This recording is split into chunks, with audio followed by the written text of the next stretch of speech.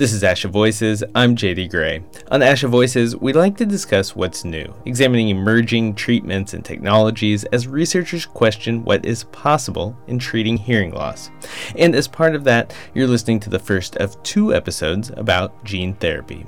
Next week, we'll hear more about what the future may hold, and we'll hear a case for tempering expectations when we look down the long road of scientific progress. But first, we're revisiting 2 conversations about gene therapy from the archive, including one with a researcher who found promising results in mice named after a certain deaf composer. A deaf mouse doesn't jump at all, no matter how loud a sound you play, but after introducing our gene therapy into the ears of Beethoven mice, we find they jump again. Plus, guests share updates about what's changed since this episode was first published. I'm JD Gray, and this is Asha Voices.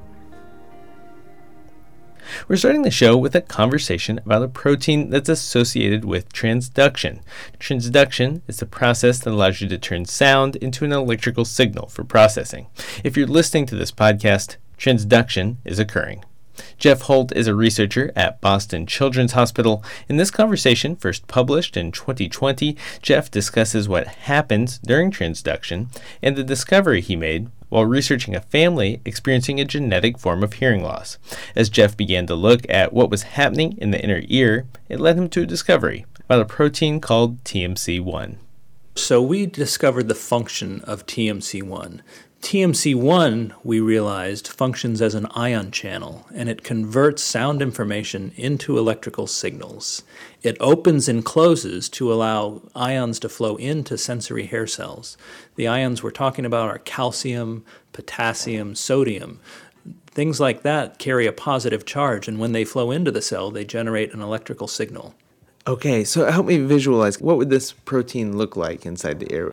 So it's within the sensory hair cells, at the membrane of the sensory hair cells, so specifically at the very tips of the hair bundle. So when the hair bundles wiggle back and forth, they're taking that mechanical information of sound and they're physically pulling open this ion channel protein. You can imagine something like a donut, where the center of the donut, you've got a donut hole, and when it's open, the ions will flow through that donut hole into the cell. When it's closed, nothing can flow through. Exactly. And so what did you find with the family? We estimate 5,000 to 8,000 patients in the U.S. who carry mutations in TMC1, and some of the mutations are recessive, meaning you inherit one copy from each parent. And if you've got 2 mutations, one from each parent, that carry this recessive mutation, you're not going to have any auditory function at all. Profound deafness would result. Some of the mutations are dominantly inherited. Just one copy from one parent could carry a TMC1 mutation that leads to a progressive hearing loss, with an onset in the mid-teen years progressing to about the mid-20s. When you say mutation, what does that mutation look like? Is it not present, or is it shaped differently? Right. So within the amino acid sequence of the TMC1 protein, there's a change in that amino acid sequence. So the amino acids are critical to the properties of this protein. And if you change it, sometimes it has no effect, and those can be passed along. People can have normal hearing. But sometimes it has a profound effect, and the protein doesn't function at all. So it doesn't open and close and prevents ions to permeate the cell. It just remains closed? It just remains closed. Okay. So the protein assists in transduction. Can you give listeners a little background on what happens during transduction? Sure. So at the tips of these hair cells, stereocilia, there's a little apparatus. It's sort of like a Rube Goldberg machine. There's a filament that connects one cilium to another, and when that filament, it's called a tip link, gets stretched, it applies a force, a tension to the ion channel protein. Like a rubber band, Mike. It's kind of like a rubber band, exactly. It's got some stretchiness to it.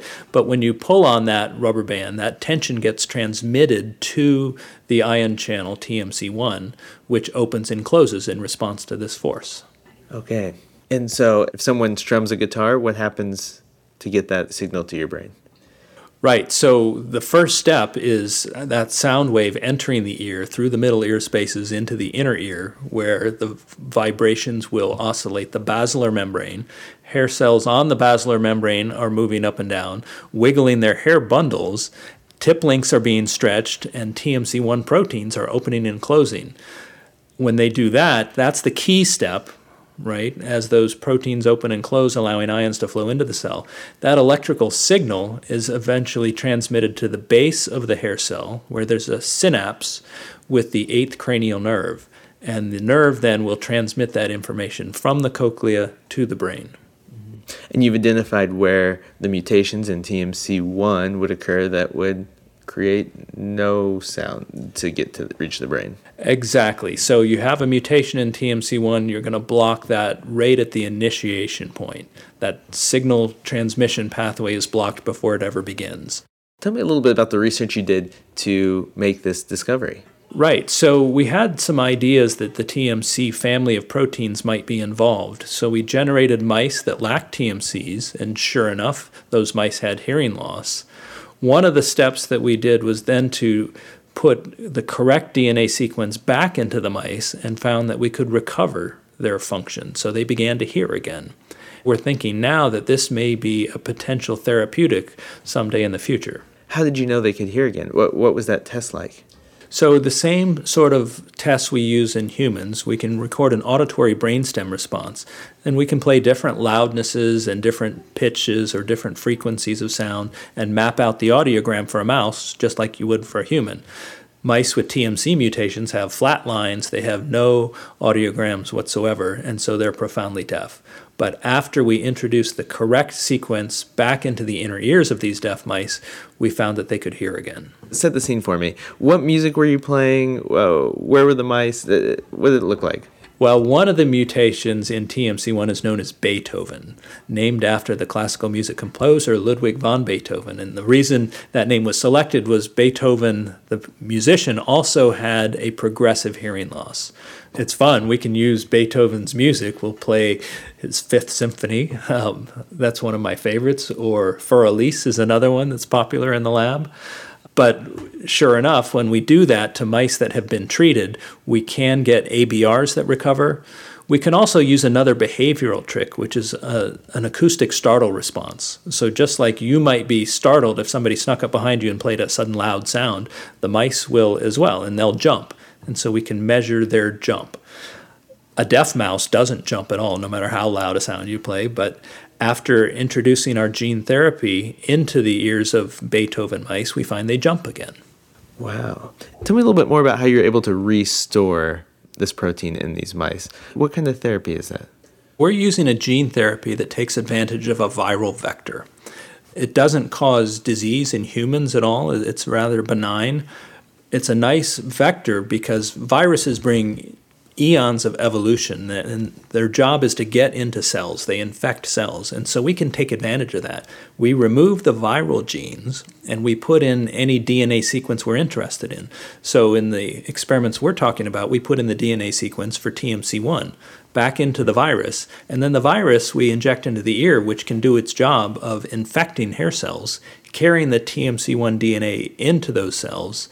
The cell then knows what to do with the DNA. It takes the DNA, converts it into the TMC1 protein, which restores function.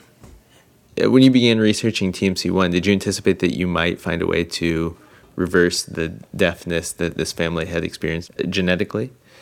No, that was not our initial goal. Our initial idea was really just to understand how the cells were working. We wanted to understand this sensory transduction process, how they take a mechanical stimulus of sound and convert it into an electrical signal. When we discovered the TMC1 gene was doing that key job, we realized that the gene carries all these different mutations, at least 40, that lead to hearing loss. And so in the process of understanding the biology, we realized, hey, this is also an opportunity to help patients. Have you thought much about people who could use this? Absolutely. We've been contacted by a number of patients, some who carry TMC1 mutations and are following our progress quite closely. We've also begun talking with various industry partners who might be able to help move this towards clinical trials. I'm wondering if there's anything else about this research that has surprised you? So the strategy that we developed to target the Beethoven mutation, it's a CRISPR-Cas strategy using genome editing. And we think that the strategy may be more broadly applicable. We've targeted just the TMC1 gene in this case, but the general strategy could be used to target at least 15 other hearing loss genes that we've analyzed. And so we're thinking now, how can we adapt this to target some of these other forms of genetic hearing loss? And it may also be useful for targeting other forms of inherited human disease. Maybe up to 20% of dominantly inherited human disease could be addressed with these sorts of strategies. Jeff Holt is a researcher at Boston Children's Hospital. We spoke at the 2019 ASHA convention, where Jeff presented as a part of the Research Symposium on Hearing. Since our conversation took place, Jeff has continued to research and publish on genes connected to hearing loss, such as TMC1, and more recently, STRC. He says therapies related to STRC may have the potential to help more than 100,000 people with hearing loss in the U.S. As for TMC1, he is optimistic that the gene therapies we discussed could see clinical trials in the next couple of years. And although he continues to work with mice, he told me he now has grants to use human-derived stem cells to generate human ear tissue in a dish. Testing gene therapy strategies on that ear tissue is something Jeff calls a good translational approach. We move now from hereditary forms of hearing loss to research into reversing sensorineural hearing loss. Tina Stankovic is the Bertorelli Foundation professor and chair in the Department of Otolaryngology, head and neck surgery at the Stanford University School of Medicine. When I spoke with Tina in November 2019, she was a surgeon and an auditory neuroscientist working at Massachusetts Eye and Ear and Harvard Medical School. And like Jeff Holt, she was presenting at the Research Symposium on Hearing at the 2019 ASHA convention. Tina researches ways to treat sensorineural hearing loss, the most common type of hearing loss. When we spoke, I asked her what techniques and ideas were on the horizon at that time. There are several. One of the issues is that the inner ear cannot be biopsied today, and we cannot see cells inside it to establish very precise diagnosis for a given patient. And that is because the inner ear is a very small and delicate organ. And if you take a coin, a penny, and you'll see that Lincoln is on the penny, and if you look at Lincoln's upper face on a penny, the human cochlea, which is the organ of hearing, in cross-section is the size of Lincoln's upper face on a penny. So you have this very small, delicate structure that's coiling. It's embedded in the densest bone in the body, and it's located deep in the base of the skull. So for these reasons, we have been unable to routinely biopsy this organ, because even just in attempting to biopsy it, you would destroy it. And we have not been able to see cells inside it because the current modern imaging techniques that are clinically used, such as computed tomography scans known as CAT scans or MRIs, which stands for magnetic resonance imaging, do not have the resolution required to see what is really happening at a cellular level in the human inner ear. So these are the big bottlenecks diagnostically, which really leads to the bottlenecks therapeutically. And what I mean by that is that right now there are no drugs that are FDA approved to treat hearing loss, which is really astounding if this is the most common sensory deficit across the globe. We are working on enabling better diagnosis and better therapy for hearing loss that would be personalized for a given patient. Tell me a little bit about that. On the diagnostic side, we are developing an imaging probe that we could place inside a living human inner ear to, for the first time, see what is happening at a cellular level in a given patient. Today, all we know about the cellular basis of human hearing loss is based on studying autopsy specimens. So that means that in any given patient, we really don't know what's happening in their inner ear at any given point in time. And that's one approach that we are taking diagnostically, better imaging. And for that, we are using optical tools, basically laser light that allows us to excite the tissue and collect the reflected light. And we are also working on liquid biopsy of the inner ear. It's not a tissue biopsy, but we're actually taking a tiny amount of fluid from the inner ear. I've told you that this organ is really small, so the total volume of fluid in the inner ear is about 3 drops of salt water. We even give it a special name. It's called paralymph, and it's very similar to the fluid that bathes all of our cells. So there is very little to begin with, and what we have recently shown the feasibility of is taking a fraction, actually a 50th part of a drop of fluid to establish diagnosis. We did this after noise trauma in an animal model, in a mouse model, and here we can detect molecular changes in as little as a half a microliter of fluid. Wow, and what kind of changes are these?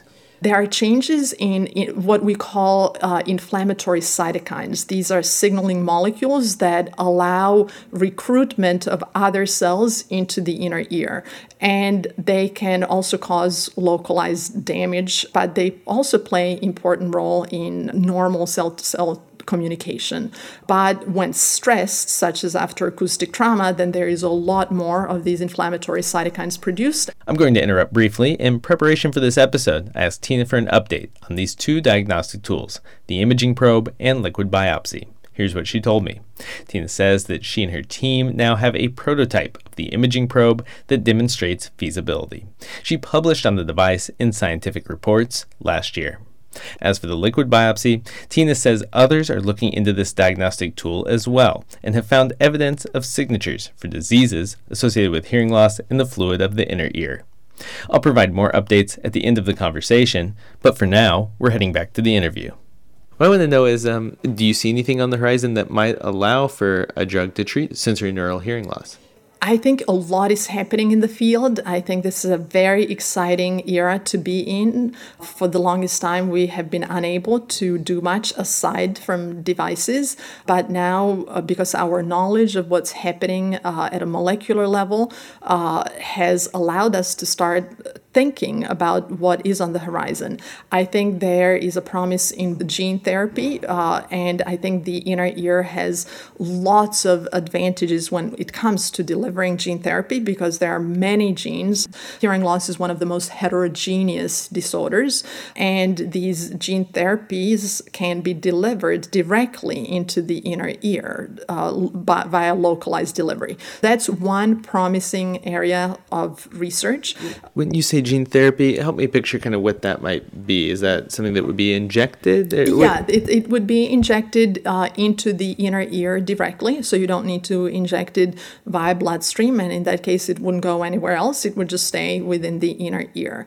But of course, it's not for everyone because not everything can be cured by gene therapy, and it also depends on when a patient comes to see a physician. If they come at the time when the ear is missing most of its architecture, then gene therapy will not work. Cells have to be there to be helped by gene therapy. And in terms of drugs, we are very interested in drug repositioning, which is a fancy name for drug repurposing. And what it means is looking at the drugs that are already out there and FDA approved for other indications and trying to understand whether they would be relevant for hearing restoration. And that is extremely interesting because when you look at the traditional drug development, it's a process that's unfortunately not very successful because 80 to 90% of clinical trials fail. And most of them fail for safety reasons. And it's really astounding because these drugs were taken to clinical trials because they showed incredible promise in animal models. And it usually takes about 10 years for a clinical trial to be completed. And this is a super costly enterprise that costs in excess of $2.5 billion. Well, that's inefficient. What we are looking at is to expedite that whole process by, first of all, focusing on drugs that are already known to be safe. So we avoid that first bottleneck of drugs failing because they're not safe. Secondly, that allows us to cut down the time needed to complete a study from 10 years to 5 years. And thirdly, this is much less expensive. It's still expensive. It's estimated to cost about $300 million because you still have to pay for regulatory studies and phase 2 clinical trials. Tell me a little bit about other researchers in this field, and is this a growing field? Oh, yeah, this is definitely a growing field. Now that technology is advancing in many ways, we can start addressing these issues. The advances in science are typically paralleled by advances in technology. And you've mentioned the breakthroughs in science that have made some of this research possible, but I'm wondering, were there other attempts to try to solve this big question of why before that? It's a really interesting question. I started looking at this imaging of the inner ear some 10 years ago, and it was at a symposium where we were encouraged to think out of the box and say, what are the bottlenecks and what should we be working on? I approached an optical engineer from Switzerland, Dimitri Psaltis. We started talking, and then he asked, well, who else is working on this? And I said, nobody really that I know of in terms of a dedicated effort to see cellular structures in the inner ear. And then he said, well, it means one of two things. First, it's either an unimportant problem, or two, it must be really difficult. So I said, I can definitely assure you it's the latter. It is a super important problem. And we started collaborating, and over the years, we have developed new tools to look inside the inner ear. So basically, there wasn't that much happening 10 years ago, but now that there is a proof of feasibility, lots of people are becoming very interested in this, which is great because that's needed for progress to happen in the field. There has to be a critical mass of investigators working on the same problem. And we never know where major breakthroughs will come from. What we can do is keep working really hard on what we hope will make a difference. Since I spoke with Tina in 2019, she's continued her pursuit of developing better diagnostics and therapeutics for sensorineural hearing loss. And she's not alone. As she points out, many companies are pursuing gene therapies for this purpose as well. For gene therapy, alternate forms of packaging and delivery are being explored, and Tina says she and others have seen that gene therapy can be successfully delivered in large animal models, including non-human primates. As for the potential of drug repurposing, Tina shares that she and her team have found potential in a couple of drugs. One intended to treat hypertension that could help with preventing hearing loss due to an intracranial tumor. Another drug intended for treating osteoporosis may have potential to treat a part of sensorineural hearing loss. But Tina points out it's still unclear if those results will translate to humans. Finally, one more update. It was less than 2 months after we published this conversation that the U.S. began to see reports of COVID-19 in Seattle. Where did the pandemic show up in Tina's research? She co-led a study showing that the virus causing COVID-19 can infect cells in the inner ear. And Tina says that this may underlie COVID-19 associated audiovestibular dysfunction. Join us next week. We'll continue the conversation around gene therapy. ASHA Voices is produced by the American Speech Language Hearing Association and comes from the team behind the ASHA Leader magazine. Production assistance for ASHA Voices comes from Pamela Lawrence. I'm JD Gray, and this is ASHA Voices.